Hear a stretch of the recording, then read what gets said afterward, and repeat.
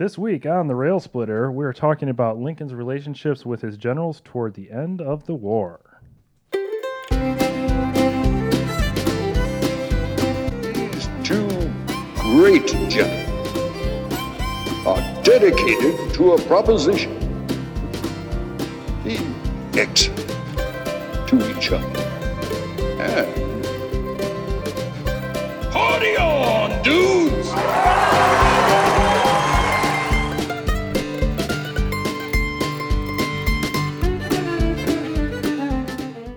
Welcome to the Railsplitter, the Abraham Lincoln podcast. We are coming at you live from the land of Lincoln. I am one of your co-hosts, Jeremy.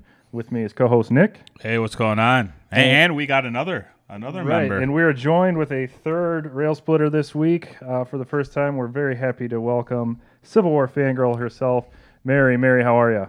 I'm good, thank you. How are you guys? Thank you for having me on the show. Oh, great. Yeah, great to have you. We're doing well. We're off of our Springfield trip that we just had on the last two episodes, so we hope everybody enjoyed that. No weather report tonight. The last three episodes, I was giving a weather update, but we're good. Right. So we got a couple different things to talk about. We did want to bring in Mary. Mary's, you may know her out there in the Railsplitter Nation from the Civil War Fangirl blog or her Twitter. Civil War Fangirl is the name. The handle is Miss_Bellatrix. So we're going to start today with a little bit about Mary so you can get to know the third person in the conversation today. So Mary, why don't you tell us a little bit about yourself and maybe kind of what brought you to being a fan of Lincoln and the Civil War? Okay, well, I am born and raised in a small Canadian town called Goderich. It's in the province of Ontario. My town was actually visited in 1866 by General Sherman, who, if any of my followers know me well enough on Twitter, they know I have a little bit more than a crush on him. Wow, all right. So I came into being, I guess, a Lincolnite or like a Lincoln enthusiast at the young age of 6 when my dad bought me the Time Life series of Civil War books. And my grandmother taught me to read at an early age, and I was a huge history geek from a very early age, thanks to my parents and my grandparents. And one night I picked up the book about the assassination of Abraham Lincoln, and it took off from there. And just, it's been a whole, like, it started with Lincoln, and then it kind of just morphed into the Civil War when I was in my late 20s and early 30s.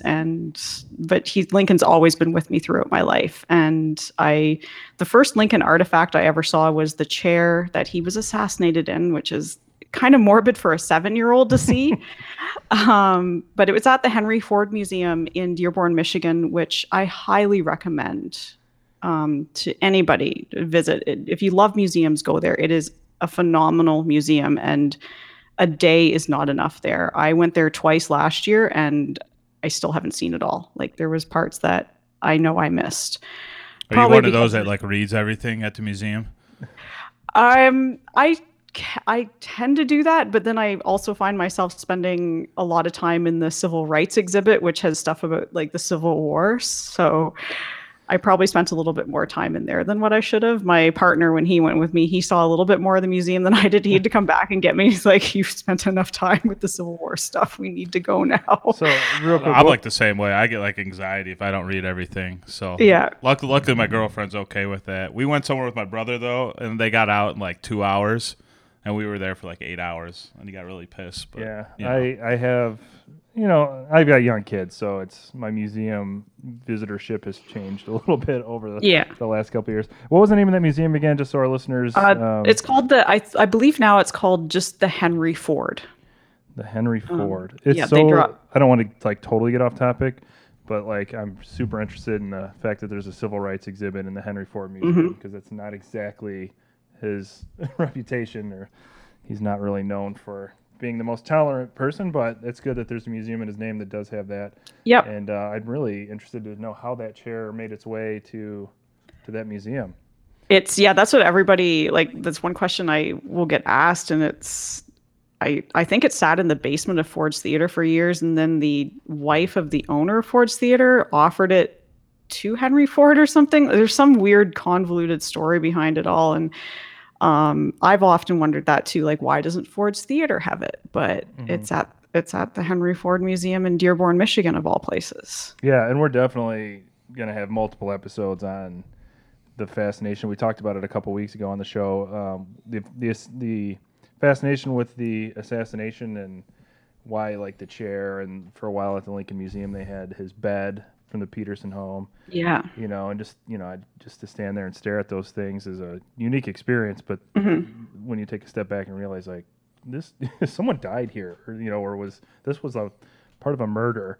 It gets a little, kind of interesting how that fascination happens. So I don't expect you to, represent all of Canada or be the representative, but like, what in your experience, how did your fascination with Lincoln, and then after that your fascination with the American Civil War, how did that jive with your education in Canada? Because I'll admit I know essentially nothing about Canadian history. Okay. And I'll admit that's part of my American education. I did a little research on Canada's connection to the American Civil War. But I'll let you go first, Mary. So like, how did that work with, and being in Canada, being a Lincoln fan?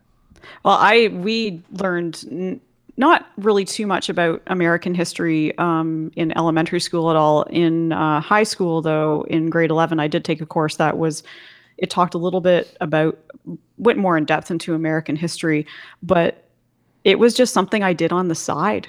And I never really, it's bad to say, I have always had more of an interest in U.S. history than the history of my own country. So other than what I learned in school, I have not really gone outside of that. But now I find myself wanting to know more about the connection Canada had in the Civil War, because there obviously was a connection. Like, Montreal in Quebec was a place where Confederates were known to hide out. John Wilkes Booth was known to go to Montreal, and a few others from the conspiracy as well.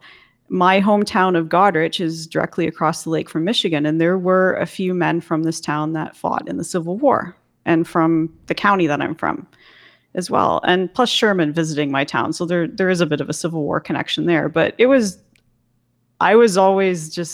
something I did on the side. And people often ask me, how does a Canadian get into the Civil War? And I just stumbled upon it because I found a book one night and I loved it. It was so fascinating to me. Yeah, and I think that's where real learning happens, is when you're self-motivated. And I feel very similarly, where obviously we as Americans, and I learned quite a lot about the Civil War, but I distinctly remember seeing Ken Burns' documentary when I was 10. Yep. And just kind of that lit a fire, and then I read everything I could get my hands on, and all that kind of stuff. And that learning, I think, was much deeper and truer, and it allows me to have more fun with it, obviously, as a hobby, as an adult. So I think we kind of share a common thread there. And it's interesting to hear you kind of talk about it from your perspective, so thank you. Well, having Mary on the show has lit a fire in me to find out Canada's role in the American Civil War. I actually bought a book the other day, Blood and Daring, How Canada Fought the American Civil War and Forged a Nation. Oh, I have that book, actually. Yeah. And then I do want to bring this up. It's been about 3 shows since I brought his name up. In that book, he did badmouth Millard Fillmore. So yeah. I was pretty stoked about that. So even Canadians dislike Millard Fillmore. I don't know if it's a dislike as much as I don't know, whatever. Let's not belabor the point. The fact that we're talking about him, remember, is a compliment to Fillmore, as we stated a few episodes ago. 40,000 Canadians fought in the Civil War. Mm-hmm. Wow. Yeah. If you compared that to like certain states, like Illinois maybe even, or like certain states out that were at the time out west, I wonder how that number would compare, because 40,000 is a lot. That's a lot. Yeah.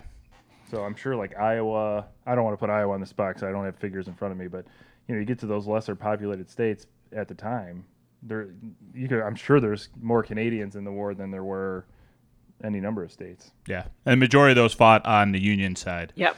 And then, you had a lot, you already mentioned it, you got the Montreal, John Wilkes Booth connection. There was also some other spy rings within Canada that would cross over the border and even, cause some conflict in Vermont and New York. And kind of one of the premises of the book is that, Mary, have you read the book all the way through? I have not yet. Okay. I've just kind of flipped through it. Yeah. Listen to Nick. He's like jumps into teacher mode. Have you read it? And then he qualifies it all the way through. Like, Well, I have not read it all the we're way gonna be through yet teachers either. here. We have to verify that you actually did your homework. So, But one of the premises was that basically the Civil War helped, kind of forge the path for Canada to get independence. Yep. And I'm sure you could speak much more on this than me, but basically, you had some of these conflicts arising with Britain, and there was, some people within Lincoln's cabinet that were looking to be, basically war hawks in regards to Canada.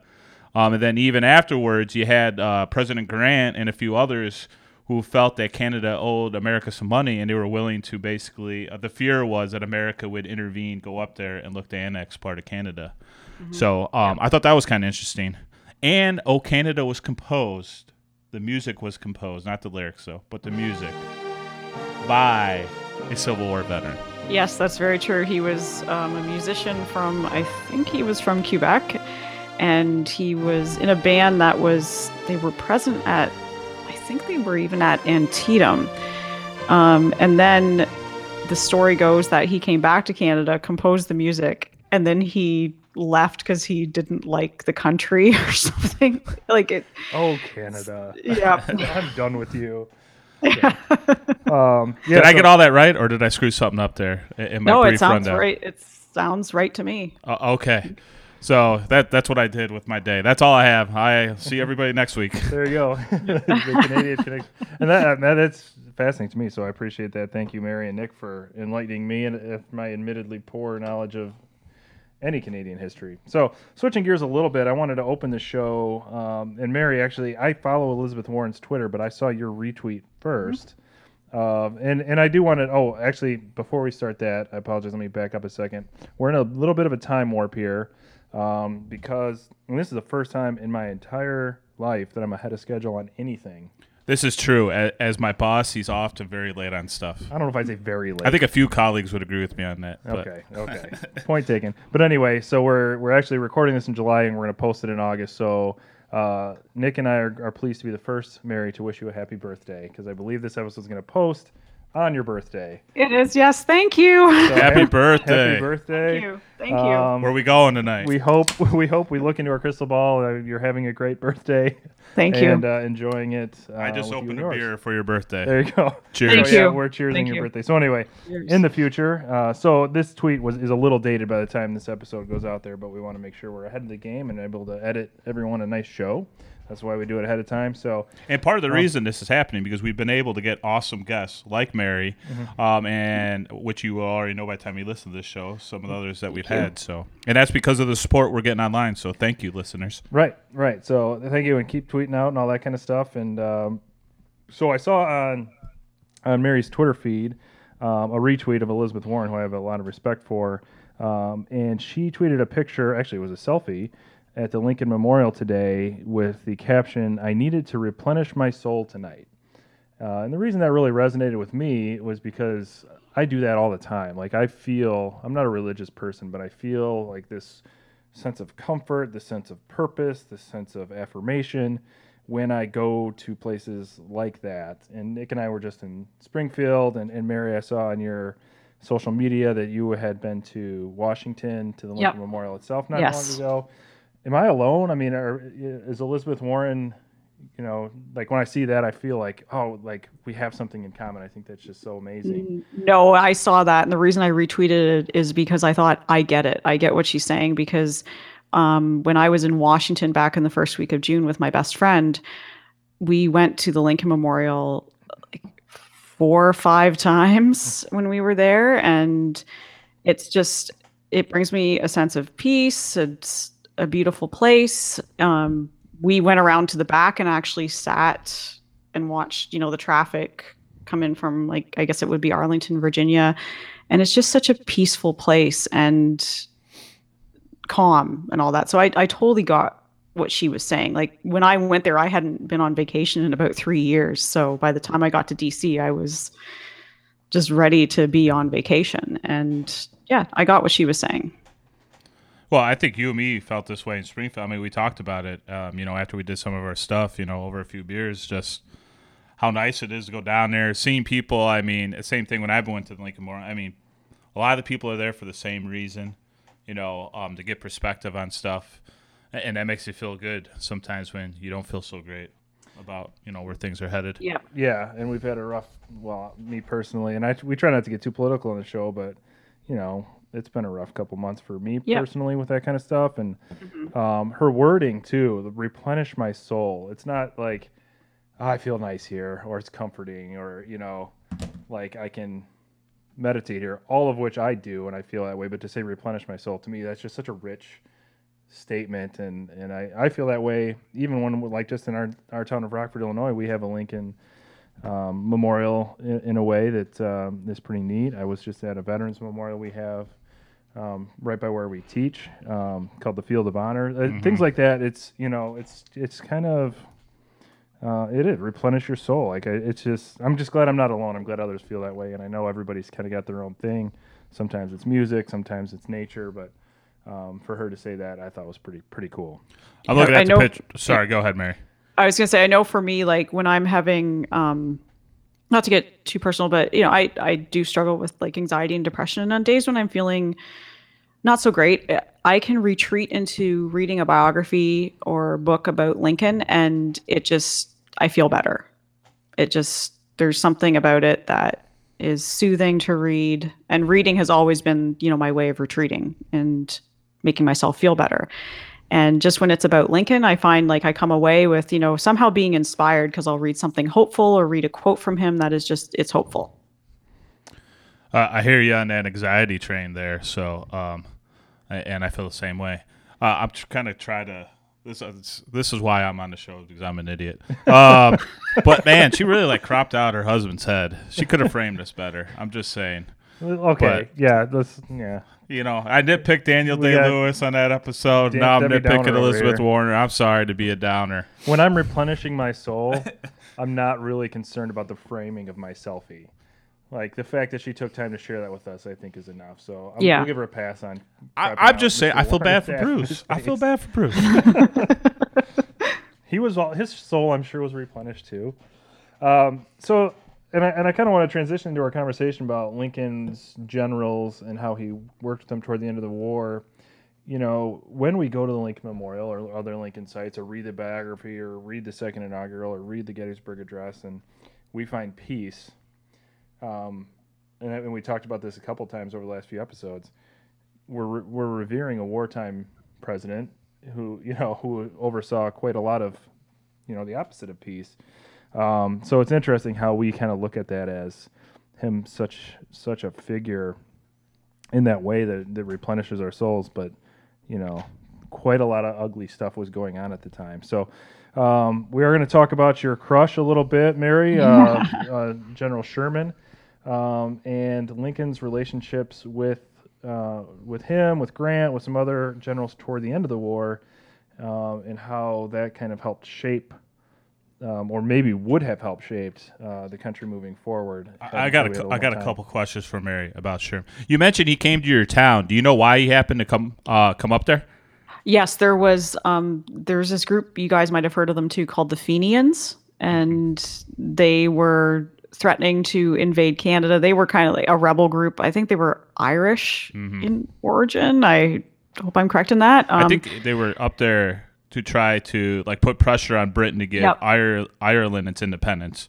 Yeah. And so it was thought they were going to come across the lake, and Goderich being right across from Michigan, like my town feared getting invaded. So Sherman shows up on this gunboat one day just to kind of quell our fears. And he gave a speech at a hotel, which is in the downtown area. And I actually walk by the building every day on my way to work.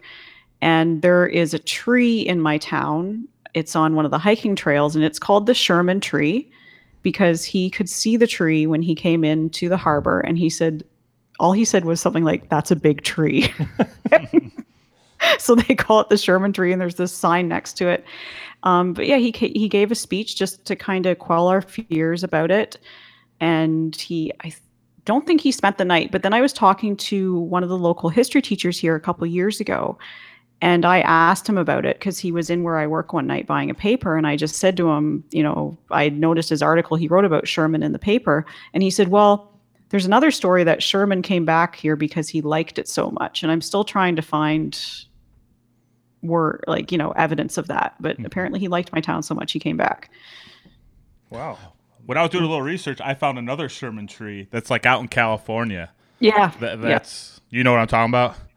Yep. Yeah, like the sequoias, and then yeah. So man, it's not the only General Sherman tree out there. So taking it back to Sherman's relationship with Lincoln, Mary, I'm sure you've done a lot more research into William, and you call him by his nickname, which is Kump, short for his middle name, right? Of Tecumseh. Yep, Tecumseh. Yeah. We've lost, names were so much better back then. So, if you could, what's the quick version? What was Lincoln and Sherman's relationship like? Well, it started off, I think, a little bit rocky because at the beginning of the Civil War, John, his brother, I believe, was a senator, and he took Sherman to meet Lincoln. And Lincoln casually asked Sherman, because Sherman had just come up from the South. He had been basically the head of the Louisiana State Military School that they just established, and he decided, when secession happened, he better get back up north. And he and John and Lincoln all met, and Lincoln looked at Sherman and said, "How are they getting on down south?" And Sherman replied, swimmingly, they're preparing for war. And Lincoln just said, "Oh, I suppose we'll hold our own." And that really ticked Sherman off. When he was leaving with his brother, he turned to him and said, "You politicians have no idea what's going on." So I don't know that he had that great of an impression of him. And then they had some dealings here and there, but then Sherman had a breakdown I believe it was in 1862, and he was basically pulled off duty from the army. And I think his brother John wrote to Lincoln and said, "You need to let him back in." And his wife Ellen actually went to Lincoln as well and said, "Please let my husband back in the army." And I read it was my favorite biography about Sherman is called Fierce Patriot, and it's written by Robert L. O'Connell. And O'Connell says that one of the reasons that Lincoln let Sherman back in the army is because he recognized that Sherman suffered from depression, just like he did, and that he knew that Sherman would get better again, and he let him back in the army. And it seems their relationship grew as the war grew as well. And then there's I think the part where my favorite part of their relationship is where Sherman sends that telegram on December, I think it's 23rd, 1864. And all it says is "I beg to present you a Christmas gift of Savannah." And I'm sure Lincoln was quite happy to receive that telegram from him. But I think the relationship started off where Sherman wasn't too sure what to think of him, but then by the end of it, he wrote in his memoirs that when he left City Point, after they had all met there in March of 1865, that he was one of the greatest men he'd ever known. Yeah, very kind and gentle. You hear a lot about that. I think and I think that there's quite a lot that we'll talk about throughout the life of the show about the stigmatization around mental illness, because I think that mental breakdown, so-called mental breakdown for Sherman, almost gets that becomes the story of him, he went crazy or whatever, when really I think it had a lot more to do with him really realizing what was going on. Yeah, he was prescient about he kind of saw what was happening and was labeled a lunatic for it. And obviously there was some other things that led to that. But do we know where that gets played up? Is that played up? I know. Is it played up a lot at that time? Is it played up more afterwards? Is that a North thing? Is that a South thing? I don't really know off the top of my head. It was played up. There was a newspaper in Cincinnati that had a headline that said, "Sherman is crazy," or something like that. And that, I think, began his hatred of the media, because he hated newspapermen even being near him. But it did get really played up in the North. Yeah, and I think Grant's alcoholism is a similar kind of phenomenon where it gets blown up into this, it almost takes on that's what their persona was, and I don't know, I don't know where that comes from, because obviously there's so much more to these figures, and they're so dynamic, especially the relationship with Lincoln, the relationship with each other. And the reason that they stuck around and they were there at the end of the war, obviously because they were effective. Because we know that Lincoln was not afraid, or was not too afraid, I suppose, of firing generals or moving on or trying to find the right ones. So yeah, I'd like to really, and we've talked about this with Lincoln a lot, where trying to how do we look at historic figures and get a sense of who these people are or were, and I think that you got to look at their life as a whole. And looking at Sherman's life as a whole, especially even post-war stuff, like I think that you really got to take in everything. Mm-hmm. I agree. Where did your fascination for Sherman come? Was it because he came to your hometown, you kind of felt you had that connection? Is there some other aspect that draws you to Sherman? I guess I got into him when I started reading more about the Civil War, and I was quite fascinated with him, the March to the Sea, and just how he failed at a few things, just like Grant did before the Civil War, and he was just such a strong general, and he's an interesting human to study as well. So I bought O'Connell's biography on him and read it, and just was so drawn into him. What a title, by the way, Fierce Patriot. Sherman was a fierce patriot. Like, just what he said when the Civil War began, when he said to his one friend, like, "You have no idea what you're doing with going up against the North." And he said, "You're going to end up losing." And just the other thing that drew me to him, and this is one thing that draws me to Lincoln, is just his struggle with, and I keep going back to this, but with mental illness as well, how he kind of rose above that. And he was a passionate man. He cared about the men in his army. And like when McPherson, the anniversary of McPherson's death was last Saturday, at the Battle of Atlanta, when Sherman found out he had been killed, Sherman was said to have been pacing around with tears rolling down his face, still giving orders for what to do, but at the same time lamenting how horrible it was that McPherson had been killed. Yeah. So he's an interesting figure to me. Yeah, listening to you talk, Grant, Lincoln, and Sherman, all of them, went through, different failures at different times, different emotional struggles.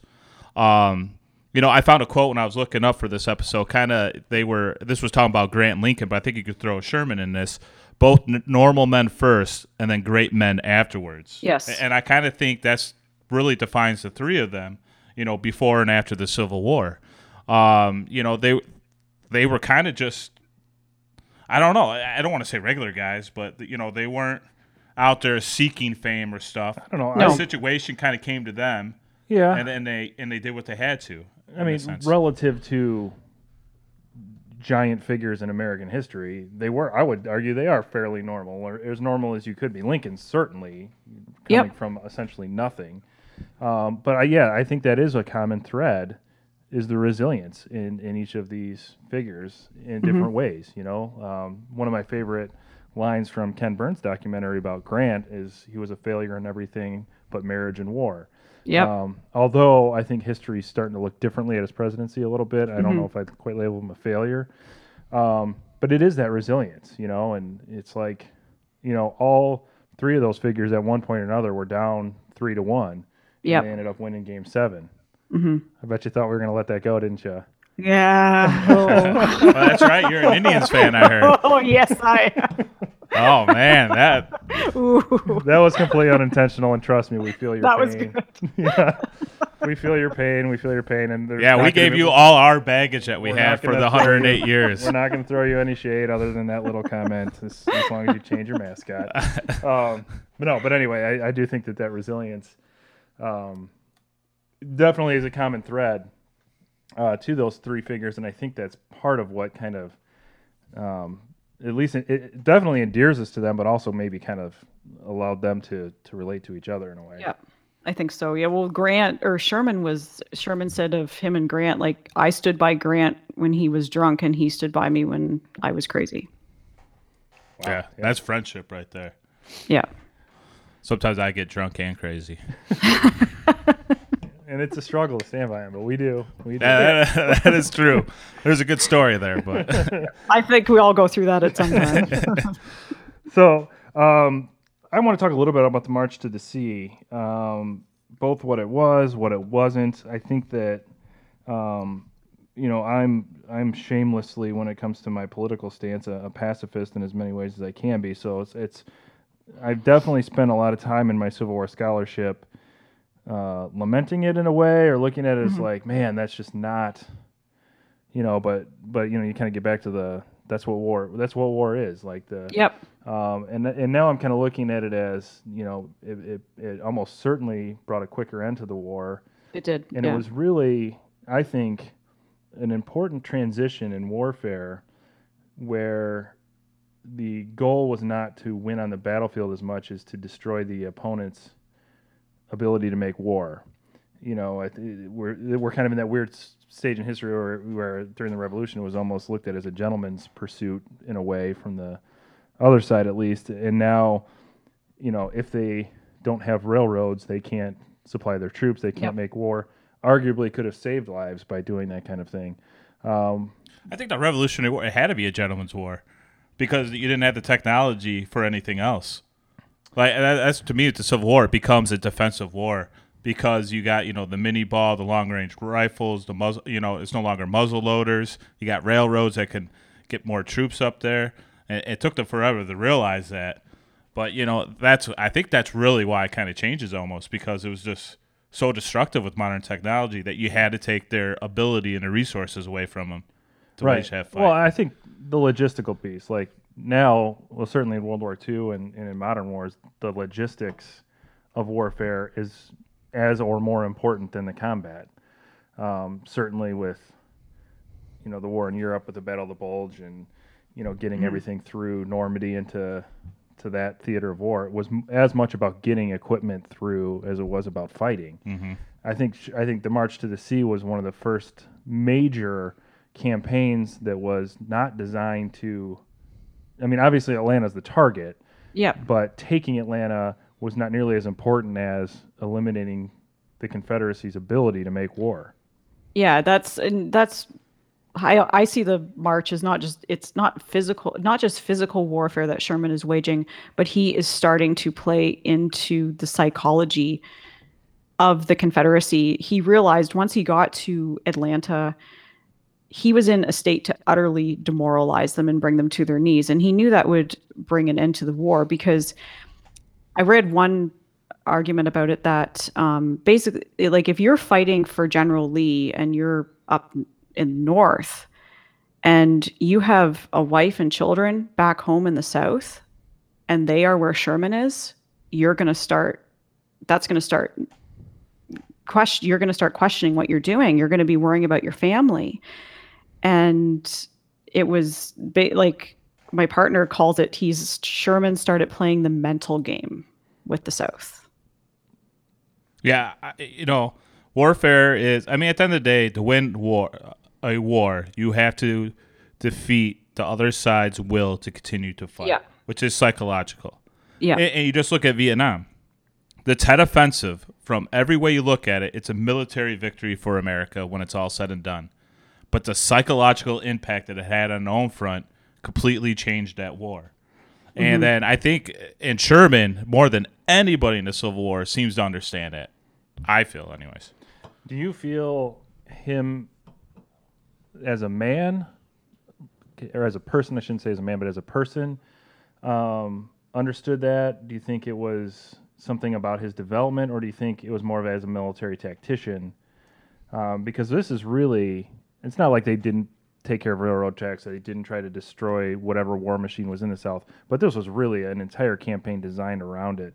Like, where do you think in his life or in his expertise that came from, or was it just simply taking advantage of an opportunity, or a combination of those? I think it's all a combination of it. I think as a tactician, he knew it would work. And I think as somebody who was extremely passionate about being an American and wanting to bring the country back together, he knew what had to be done. And in his words to like when Sherman spoke to the mayor of Atlanta before he burned it, he said, "War is cruelty and you cannot refine it. But you cannot have peace and a division of our country. When peace does come, you may call on me for anything. Then will I share the last cracker with you."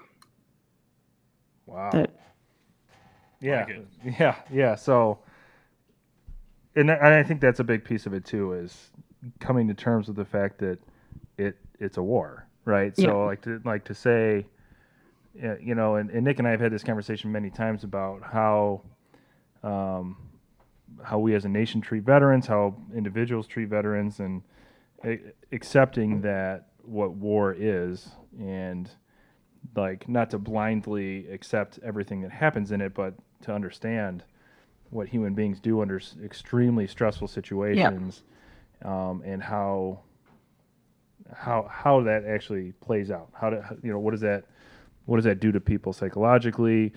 To what degree do we hold people accountable for varying levels of war crimes while still honoring the service that they provide and the protections that they provide? Yeah. It's a complex thing that I think that sometimes gets lost, especially when generations after generations did not really talk about it, and it was kind of glossed over a lot.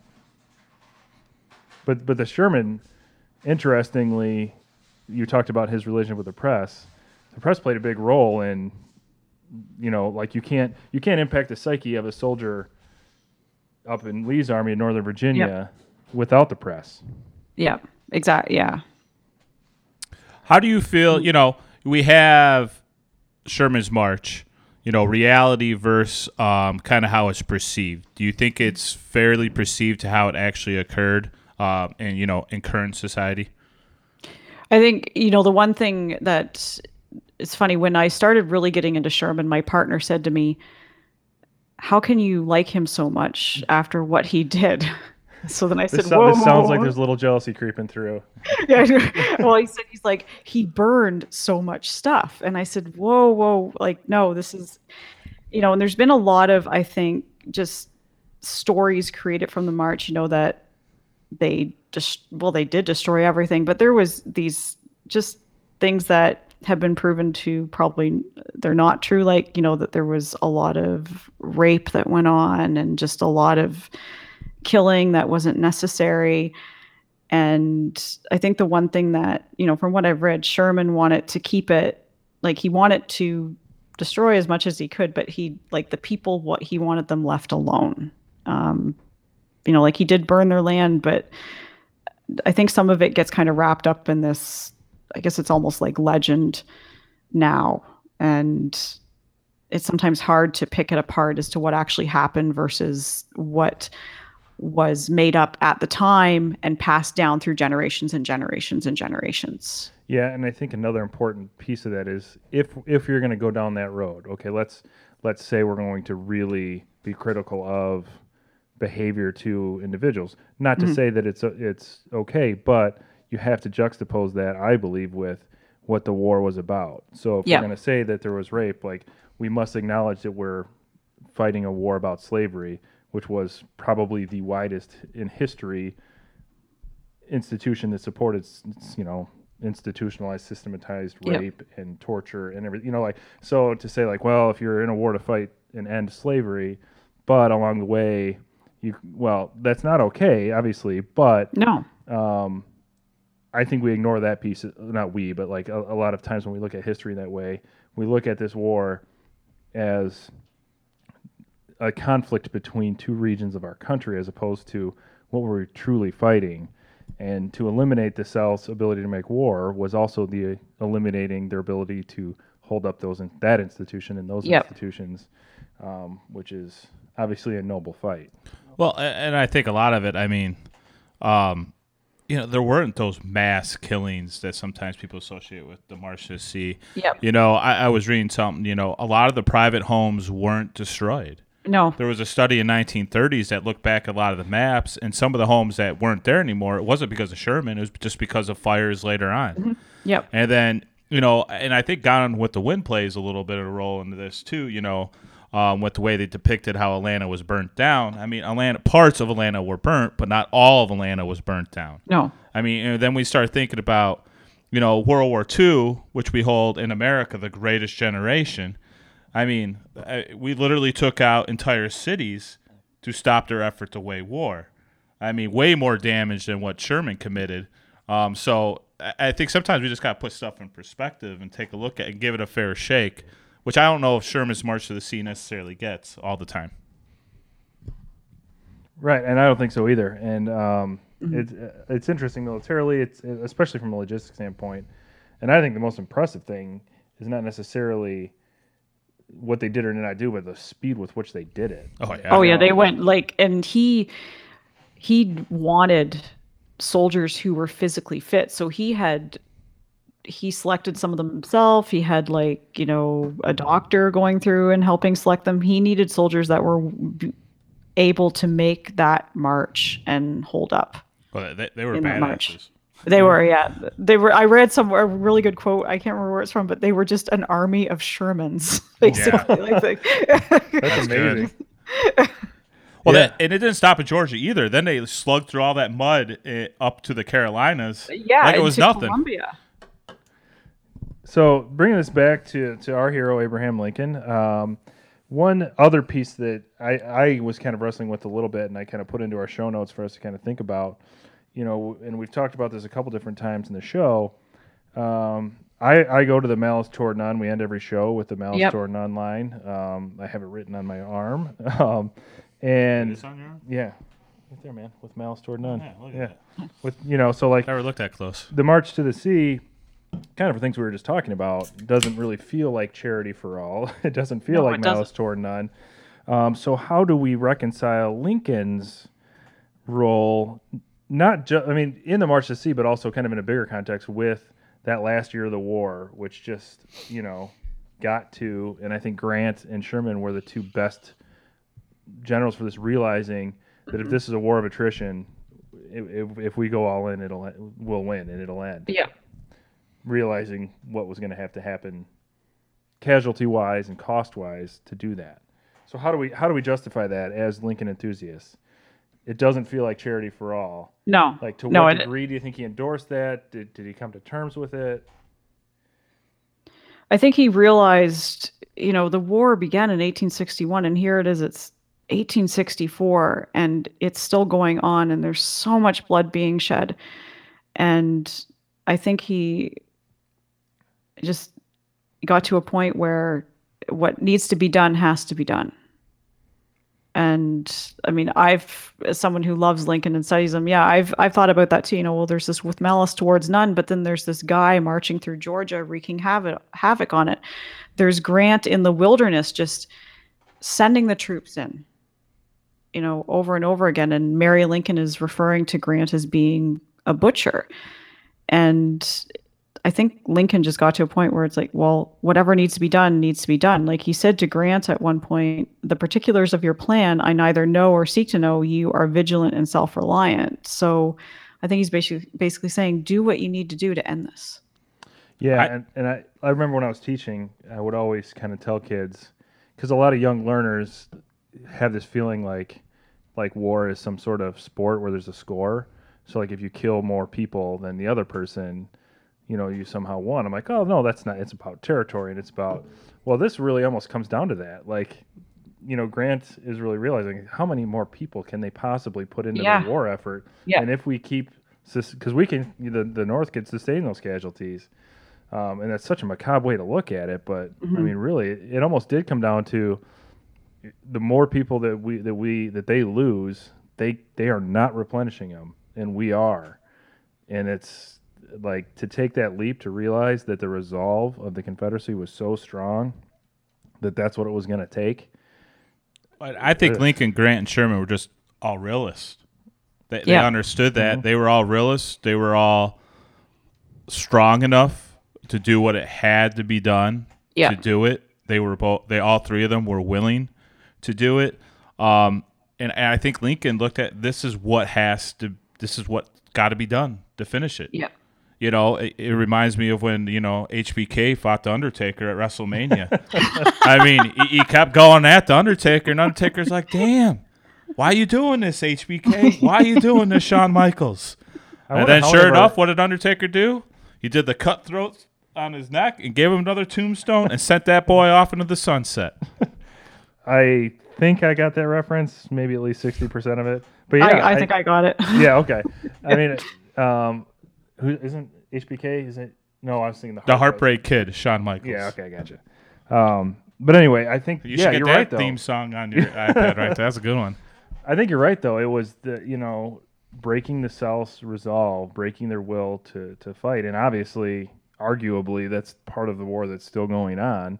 That is part of the struggles we've had as a nation, as a society, for the last 200 years. Is we still have not overcome that piece of it. I don't believe, because it was not a purely military war, as no wars are. But yeah, so I agree that being a realist and being rational and having the resolve and the resilience that we've talked about earlier kind of draws the line. Mary, in the show notes, you had put some stuff in from Lincoln's second inaugural. Could you talk about that a little bit? I don't want to take credit for coming up with that, but I do think you made a good point about how Lincoln possibly justified the March to the Sea in that speech. Well, in his second inaugural, the one line is, "Until every drop of blood drawn with the lash shall be paid by another drawn with the sword." It almost sounds as if he's justifying what is happening at the end of the war. Like, there has been slavery for so long in the country that if we need to pay it back with blood, then, if that's what it takes to end it. So it's almost, to me, that sounded like, is this justification for the March to the Sea and the total war that was waged by Sherman and Grant? And then he says after that, bind up the nation's wounds. So, okay, he realizes the war is over. So they're moving forward in Reconstruction. And from that point forward, it is malice towards none with charity for all. Because I was reading about Lincoln meeting with Grant at City Point, and they had the, what has been termed, like, there's that famous painting called The Peacemakers. And David Dixon Porter was there. He was an admiral, and then Sherman and Grant and Lincoln. And Lincoln said in that meeting, according to Porter, "I want no one punished. Treat them liberally all round," meaning, Jeff Davis and the Confederacy. And it reminded me, and you guys mention the movie all the time. And now I'm the one to bring up the movie, but that scene in the movie with Grant and Lincoln sitting on the porch, and Lincoln says something like, "I'd be okay if Jeff Davis just turned tail and went to Britain." Yeah, and he, they caught him obviously, but it was token resistance trying to prevent him from leaving. And I do, and to me that encapsulates the brilliance of that speech. And we'll certainly dedicate an entire episode to it down the road, but to admire, all within an extreme, as far as inaugurations go or inaugural addresses go, it's extremely short. Mm-hmm. But in the space of that short speech, he somehow admonishes the South, raises them up, and forgives them all at the same time.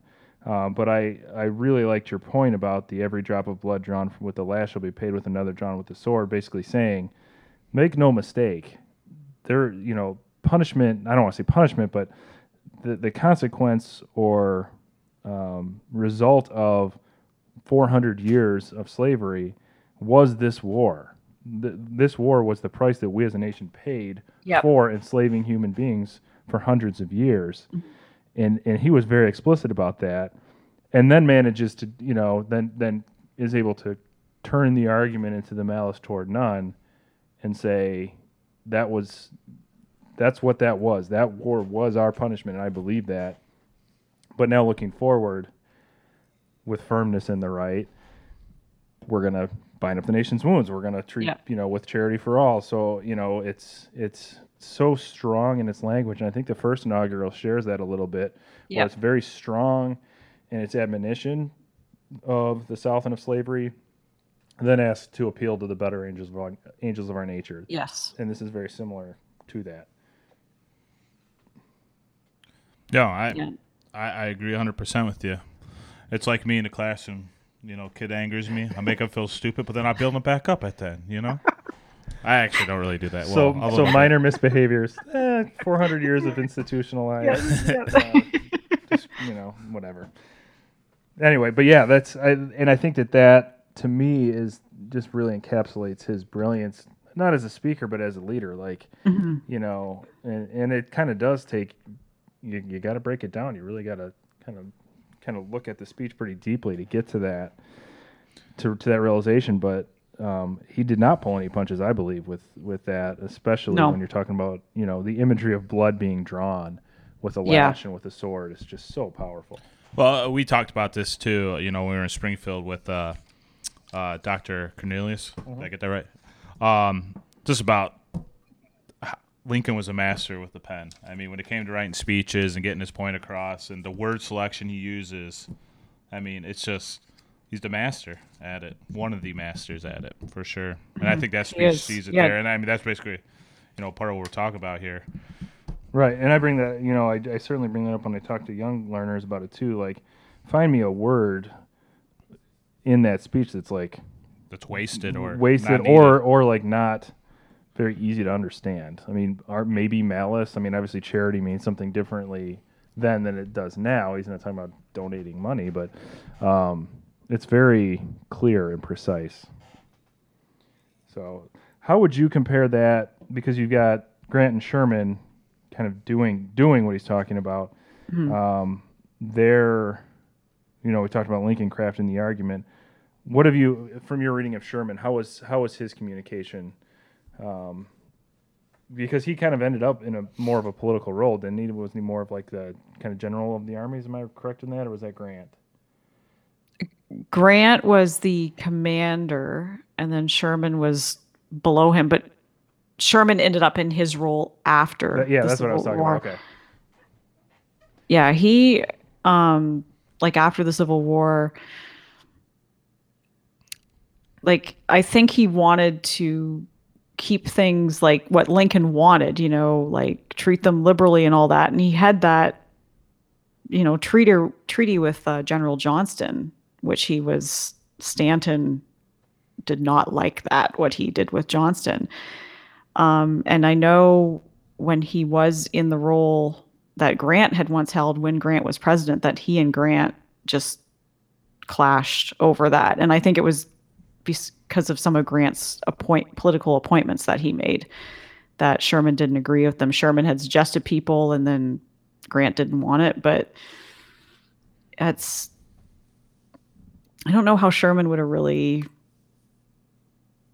I think it's hard for me to say on that. I don't know as much about Sherman after the war as I do in the war. It's kind of interesting that you bring that up about the appointments, because in a way he was kind of a political appointment too, being the brother of a senator, and Lincoln, and I find that interesting about Lincoln, and I actually saw an entire speech. We used to have a Civil War symposium actually right by my house at our local museum, and we saw an entire speech on Lincoln's political appointments, and the whole premise of the speech was he appointed a lot of really inept military leaders, but it was a stroke of genius because the support for the war and the support for the huge losses was so delicate, and to make sure that he had local support and support in Congress, and when you have things like the draft and you have you're trying to fund and finance a war, these things are extremely important and often overlooked when you look at Lincoln's life.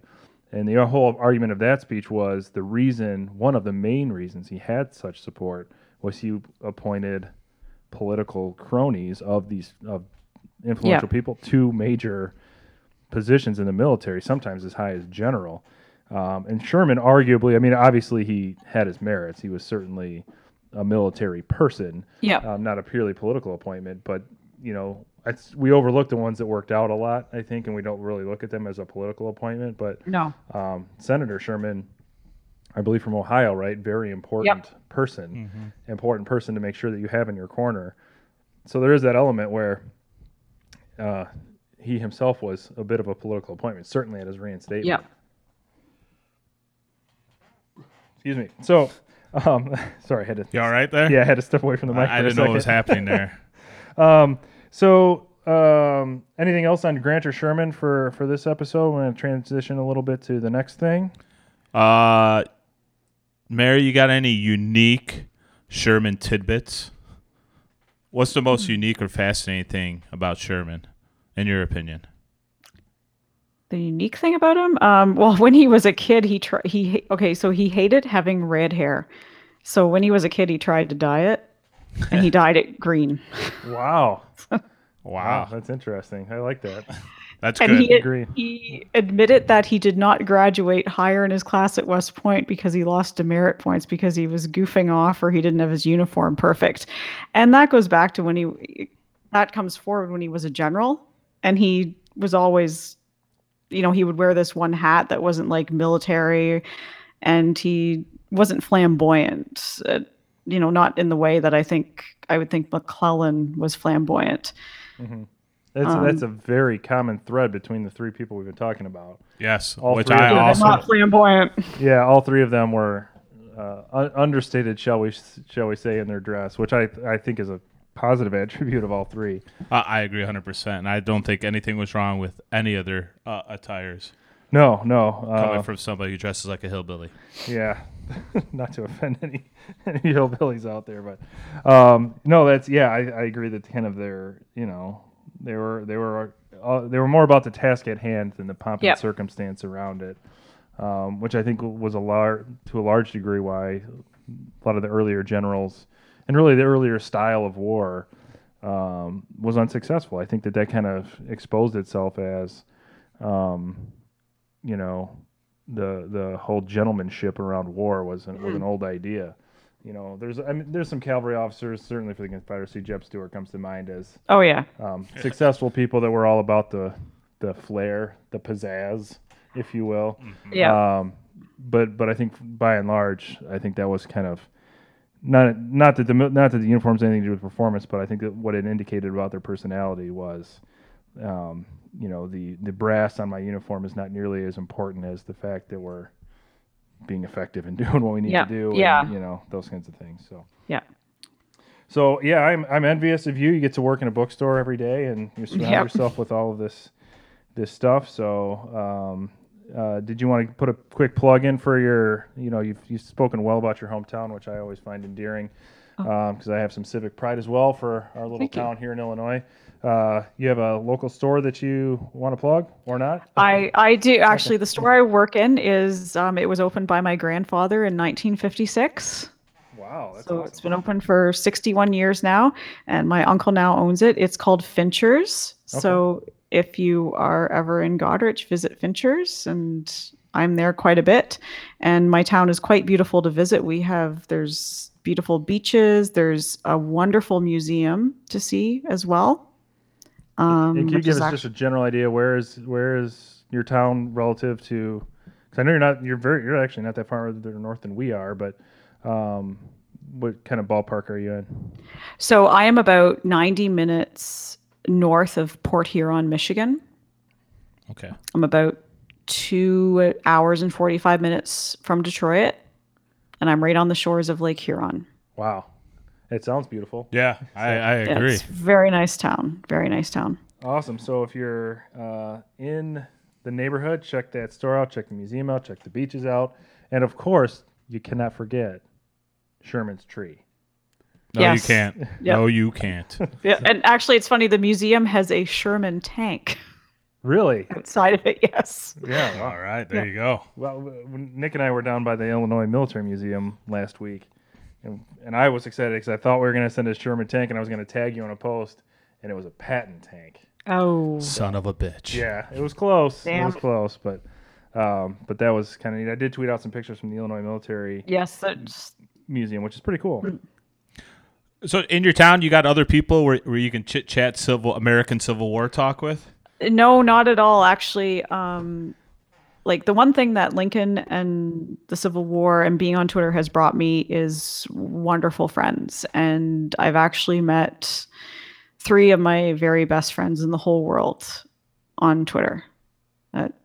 Through like a Civil War kind of community type feel? Yeah, just meeting randomly on Twitter, and we're all into Lincoln and the Civil War. And so I talked to them quite a bit. I actually went on a road trip with one of them in June. Oh, awesome. We went to Gettysburg and to DC together. And another one I'm talking about, we're talking about getting together and maybe going to Chicago and seeing some of the museums there and all that. So yeah, there's my partner. He will talk to me about it. He's learned a little bit through me, so he will talk to me about it if I need to. But there's not too many Canadians that are into it around here. Yeah, no, and definitely if you're looking for travel tips for Chicago, and we actually kind of have a plan to do like a Chicago episode where we're going to try to hit all the sites that we can, and because we're about 90 miles from Chicago, so we should do a Chicago meetup with all our listeners. Yeah, if the United Center is available, we can book it for all of Railsplitter Nation. So, all right. Anything else you wanted to add, Mary? We wanted to thank you again for coming on the show and helping us out. We hope to do this again and to have you as a regular contributor. And I just kind of want to say to the listeners and to kind of, I say Railsplitter Nation, I kind of like the sound of that. The reason that we were kind of drawn to you, Mary, was that you kind of have the similar approach to us, where it's not about, your blog posts and your tweets are not like, let me tell you how much I know about this that you probably don't know, as much as this is something that I think others like me will find interesting, and you can kind of talk about it, and it's not a You're a good Twitter follower.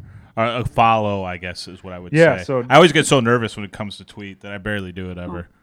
You do a nice job, though, man. Yeah, I agree. So, and you've got a nice following, and Thank you. And I've enjoyed following you, and I'm appreciative that we're kind of, fairly new to the social media Civil War and Lincoln community, but it's been so rewarding, and we're hoping to continue to build our audience, and to kind of have some more conversations where it's just chatting about history and having fun with it, and nobody's pretending to be an expert on anything as much as a learner about everything. So yeah, I think we all have a lot to learn from each other, and I just want to thank you guys for letting me come on the show, and I would definitely come back again to talk about whatever, like the Lincoln movie or just whatever else. And you've shared some show ideas with us that we really like a lot too. So, and if you're new to the show listening, we're not a chronological show.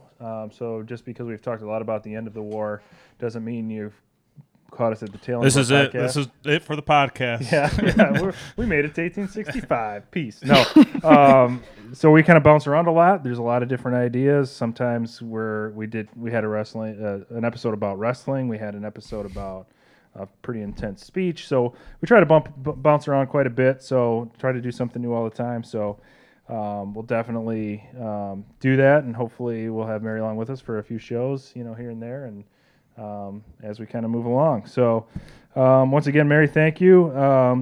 As your first time as a Railsplitter, we did ask you to provide This Week in Lincoln, which is our weekly feature. So why don't you go ahead and let us know what'd you bring for us this week? It is my phone case, which my partner gave me as a birthday gift about 2 years ago. I think it's called Put a 5 on it. It is from threadless.com, and it is Abraham Lincoln. He's got tattoos all over him, and he's clearly, I think, about to go into the wrestling ring. Yeah. But it is like, it's a conversation piece. When I set it on a table and people see it, they're like, is that Abraham Lincoln? It's like, yes, it is. And they're like, why are you into, like, they instantly say, so you like him? And I just go from there with it. Yeah, and I have seen it. You sent me a picture of it. It is. Yeah. It is amazing. Thank you. It's exactly kind of my thoughts on Lincoln. Sometimes I did have a Lincoln phone case as well. It was about 100th as cool as yours, because it was like literally the $5 bill portrait. I got it on Etsy, and it broke not long after I had it. So I'm glad yours has made it for 2 years. It has, it was a gift. You kind of have a cool backstory already to it. So yeah. When this episode airs, we'll definitely throw that out on social media so everybody can get a look at it. And I'm interested to hear the comments, because it's a pretty epic phone case. So any parting thoughts, Mary, Nick? You enjoy yourself, Mary? I did very much. I would love to come back sometime. This was awesome, and it's great to be able to connect with other people who are into Lincoln as much as I am. And I love what you guys are doing with trying to bring the Lincoln community and even the Civil War community together. I think it's a wonderful idea, because we have so much to learn from each other and just share our passion. I agree. I agree as well. That is a perfect encapsulation of what our goals are. So the fact that you said that means a lot to me personally, and I think to both of us. Yep. So, and I do think sure. that there is something to be said that the Lincoln community and the Civil War community are really one and the same, because you certainly can't separate them. So No. we're so proud and happy to be part of it. And the Sherman community. Of course, Yes. obviously the Go Sherman community. Yeah, that's right. Your boy Kump. So, Mary, thank you again. We look forward to having you on in the future. We will be back next week with a new episode. So until then, continue to walk the world with malice toward none and with charity for all, and we will see you soon.